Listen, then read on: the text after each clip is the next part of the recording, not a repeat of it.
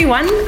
Claudia Tarico here with Demand Gen Report, and I'm sitting down with Jay Baer at Uber Flip's ConX in Toronto. Jay, how's it going? Claudia, I'm living the dream. Thank you for being here. You really are, and you can't really see him right now, but he looks awesome and like the coolest suit ever. I'm gonna have to take a picture of you, show it to my husband so he could take some notes. Can make that happen. Great. So just want to chat a little bit about content. Obviously, we're at ConX.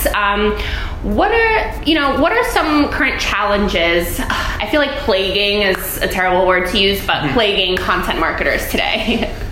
There's a number of challenges, and they're different than they were a couple years ago, right? So now it's not so much can we make enough content. I feel like a lot of people have sort of licked that issue, right? That they've got the opportunity or the ability to create content at scale. The problem now is random acts of content. People are just making stuff because they feel like they should be making stuff, and they're saying, well, let's just make stuff for every step of the buyer's journey, or let's make everything for every persona and every funnel stage. And that makes sense in theory, but it's still just a collection of one-offs, right? There's nothing that holds it together. So I think that's the one problem, is that there's not really enough sort of content marketing strategy, if you will. What we would call, to convert my firm, we would call shows, right? So there's too much content, not enough shows. Okay. Where you're saying, okay, every Tuesday we do this thing, right? Every Wednesday we do this thing. Every Thursday we do this thing. There's not enough of that. What we always say is every brand now needs to think like a TV network, right? That you have programming that happens every week. People know that programming is coming. They can look forward to it. They can tune in, make sure editorial calendar a lot easier, etc. So that's one issue. I think the other issue is, and we talk about it a lot here at ConX, is what Uber Flip would call the content experience, which is really about merchandising your content better. See, right now, a lot of content fails, not because it's not good content, but just people don't know about it. It's like if a tree falls in the forest and there's nobody here to see your blog post, did the blog post get written? So I would say content amplification discovery is a real problem now because it's all around us, and consumers largely just tune it out. Cool. And I know sales and marketing alignment is always a key challenge, an issue. What advice would you give marketers looking to better align with sales and use content marketing and content in general to kind of fuel that? Part of it is just a pure relationship play, right?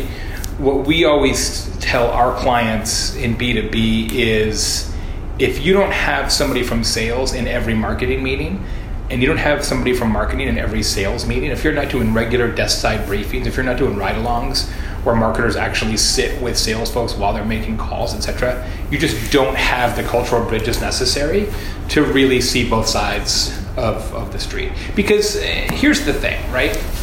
If you had been in prison for 40 years, or you just showed up from another planet or whatever, or you're came out from under the rock. Yeah, thawed out from an iceberg. You just sort of showed up, and you sort of, so tell me again how companies are organized. And so he said, well, there's one group that's called marketing, right? And they sort of create interest. And there's another group called sales, and they take that interest and turn it into revenue. And you'd say, well, so that's the same group, right? Like, no, they're totally separate. They have different leaders and different budgets and sometimes different metrics. Like, that's the stupidest thing I've ever heard of, right? When you get some distance on it, the fact that there is a marketing department and then a separate sales department doesn't make it's stupid. Like it's super inefficient. It doesn't make any sense. And so increasingly, even though it will probably continue to be separate departments, we have to operate as much as possible as if they are the same department. And that's both culturally, operationally, and from a metric standpoint. What drives me insane is so many marketers don't have full visibility into metrics, right? It's like, well, we know what MQLs are, maybe we know what the SQLs are, but we don't get full visibility all the way through the sales process. And so that makes it really hard for marketers to know what marketing is truly effective if they don't have visibility all the way through to the end. Great point. What about personalization? It's obviously a hot topic. What are some ways that marketers and even sales teams can personalize experiences and engage with audiences? I mean, certainly personalization is important, but to some degree it's a means to an end. Right? Nobody really thinks, gee, I wish that was personalized. What they really want is relevancy, right? So every marketer in the world tells themselves the same lie. And the lie that we all tell ourselves is that our audience is just too busy. they're too busy to read the blog, they're too busy to tune into the webinar, they're too busy to watch the video, they're too busy to come to the conference. It's not true. It's all bullshit. It's not about time. When a prospect tells you that they are quote-unquote too busy, what they really mean, but will not say, is that what you have offered them is not relevant enough. And I know this to be true because when you give a prospect the information they need at the time they need it in the format they prefer, the time necessary to consume that information, no way, magically appears. Magically, right? So all personalization is the easiest way to add relevancy. There's a few different ways to do that. Some of it is by inferred interests, right? So we know you clicked on this, therefore we should send you a different email, a different blog post, a different podcast episode. Some of it is geo-based, some of it's by industry. One of the things I love about Uberflip is that you can very easily change how you handle personalization in your Uberflip instance, which is a really great way to increase consumption of content without necessarily having to go out and make 82 different versions of the content. It's more how is that content merchandised, so the personalization becomes more based on the organization of the content, more so than the content itself. Very interesting. Similar to basically the framework that Randy presented this morning. Absolutely. Social media, obviously one of my favorites ever. How is it, how has it evolved to really kind of help marketers better deliver engagement? Are there, I know there's a ton of new capabilities, IGTV, all this stuff. What are you seeing in that space? And well, we talked a minute ago about this idea of content shows, right, like a TV network. So you've got a podcast, you've got an interview series, you've got a webinar series, you've got an ebook series, what have you. Around each of those shows, you have commercials. And those commercials are like a trailer, like a short form version of that show. And in many cases, those commercials are deployed in social. So social becomes, in many cases, an amplification layer for your shows, right? So let's have a podcast, but for each podcast episode, we have an Instagram story about the recording of that show. Right, so that's kind of how they work together, especially in B2B, where it's unlikely, not impossible, but unlikely that any individual social media asset is going to be rich enough, persuasive enough, deep enough to be like, oh, let me give you my money. Right? It's more the tip of the spear, and the same way that we are sort of flummoxed right now by random acts of content, we are perhaps even more flummoxed in B2B by random acts of social media. So it's the same idea, okay, what is our social media editorial calendar, and how does that editorial calendar serve the needs of our larger content tentpoles? That's the trick right now, is have everybody pulling on the same rope. Cool. Video, obviously another big channel. Huge. Both B2B and B2C. Yep. Are you seeing any new trends in video? Shorter and shorter and shorter. Vidyard just came out with new research again this year on the state of B2B video, and every year I think, there's no way the average B2B video can get shorter again. And if you look at the consumption graphs, it's staggering what an impact video length has on consumption. It is extraordinary. So every time you think we should do a 6-minute video, it's like, now you should do a 2-minute video. And you're better off doing 3 2-minute videos than 1 6-minute video. Right. And that is a bit of a creative challenge in some cases. And then obviously live video, whether it's Facebook Live, IGTV, LinkedIn Live, which may or may not be a thing that happens, Periscope, etc. I've been hearing a lot about LinkedIn videos. LinkedIn video is extraordinary. I mean, actually, Randy, the CMO at Uberflip, does a consistent LinkedIn video program every day, and it's remarkably strong and super successful. It delivers for the kind of content that your readers and listeners would logically produce. What I'm seeing is LinkedIn video is outperforming Facebook video substantially for the exact same clip. So something to think about. Awesome.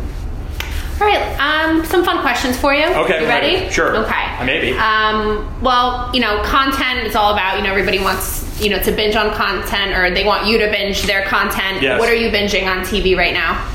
Good question. So I was at an event 6 weeks ago or so, and a friend of mine told me about the show Billions, which I had not been familiar with before. And so I'm fully binging on Billions right now, which is on Showtime. And so I've been downloading those and watching them on planes. And it's spectacular. It's all about the financial markets and the judicial system in New York. And it's really a show about power, and it's really fascinating. My dad is a financial planner, so I'm like a kid who had life insurance when I was like 4. So there's some parts of that show that are kind of funny. So. Yeah, we actually started watching that show, but it if you're not familiar with the lingo and like really the space, it's hard to follow, but eventually it gets really good. Yeah. All right, quick lightning round. Okay. Morning person or night owl? Night owl.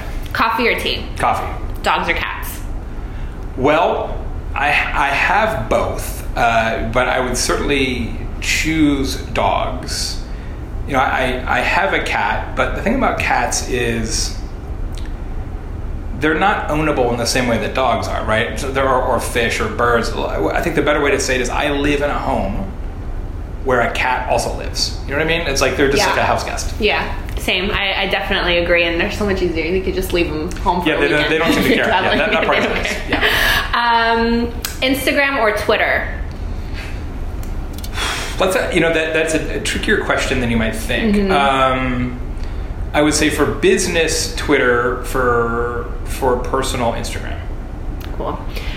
Static content or interactive content?